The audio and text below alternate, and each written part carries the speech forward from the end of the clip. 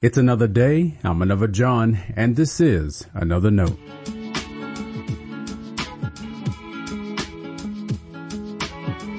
Today's edition of Another Note is titled, Jesus Sprinkles.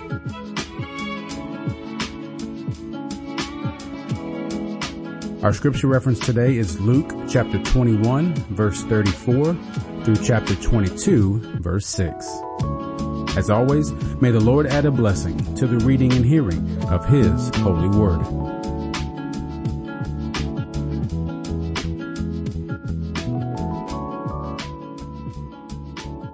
Be on guard so that your hearts are not weighed down with dissipation and drunkenness and the worries of this life, and that day catch you unexpectedly like a trap. For it will come upon all who live on the face of the whole earth.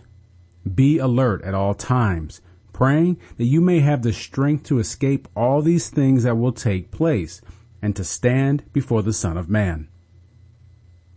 Every day he was teaching in the temple, and at night he would go out and spend the night on the Mount of Olives, as it was called. And all the people would get up early in the morning to listen to him in the temple. Now the festival of unleavened bread, which is called the Passover, was near. The chief priests and the scribes were looking for a way to put Jesus to death, for they were afraid of the people.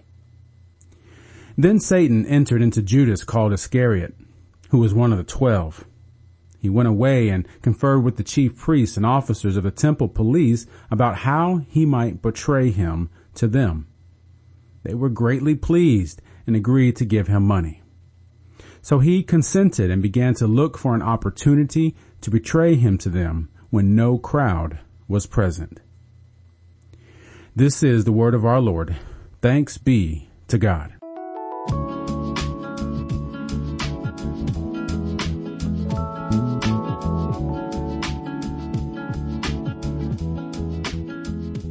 My wife and I were talking sermons. Last week she told me about a message she heard from another preacher about marriage.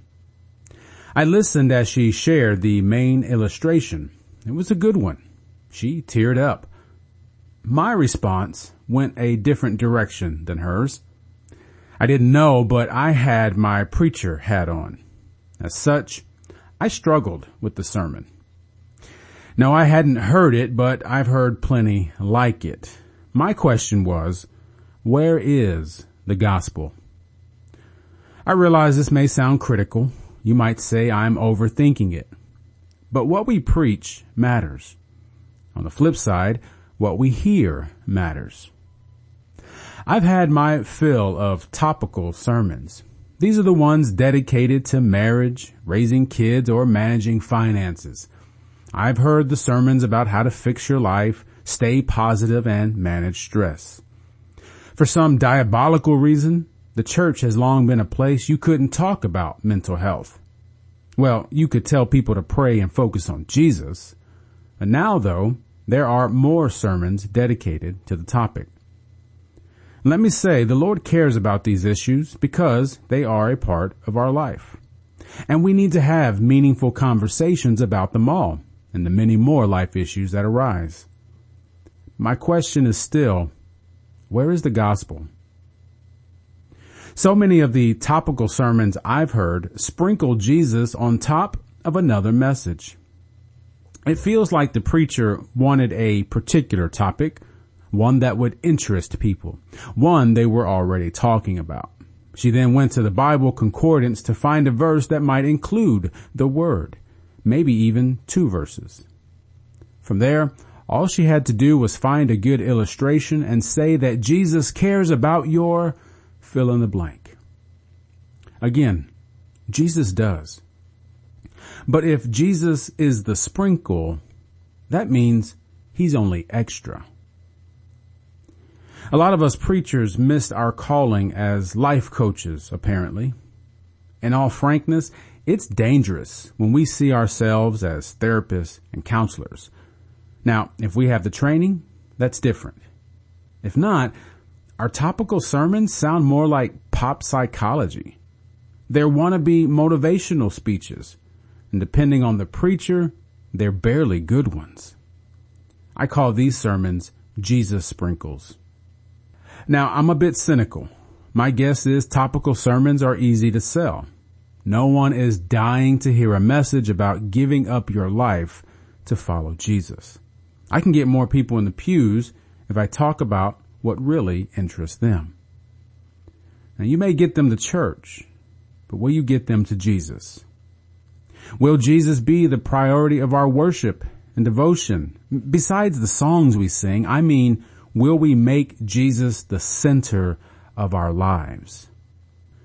Sprinkling Jesus on top of quasi-therapy will not help us.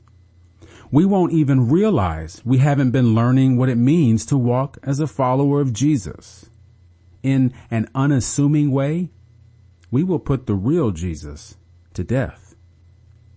The religious leaders who knew Jesus did the same thing because his message didn't fit theirs. Let's talk about our marriages and our finances, but let's ensure we're learning Jesus first. It's great if you know how to budget. It's abundant and eternal life if you know how to follow Jesus. Stay blessed. Thanks for always supporting Another Note. This is our daily devotional. I'll keep writing and recording as long as you keep listening and we keep growing. If you ever find Another Note on iTunes or anywhere else podcasts are available, make sure to leave a review so others can join us. And the easiest way to connect with me is online at anotherjohn.com. God be with you.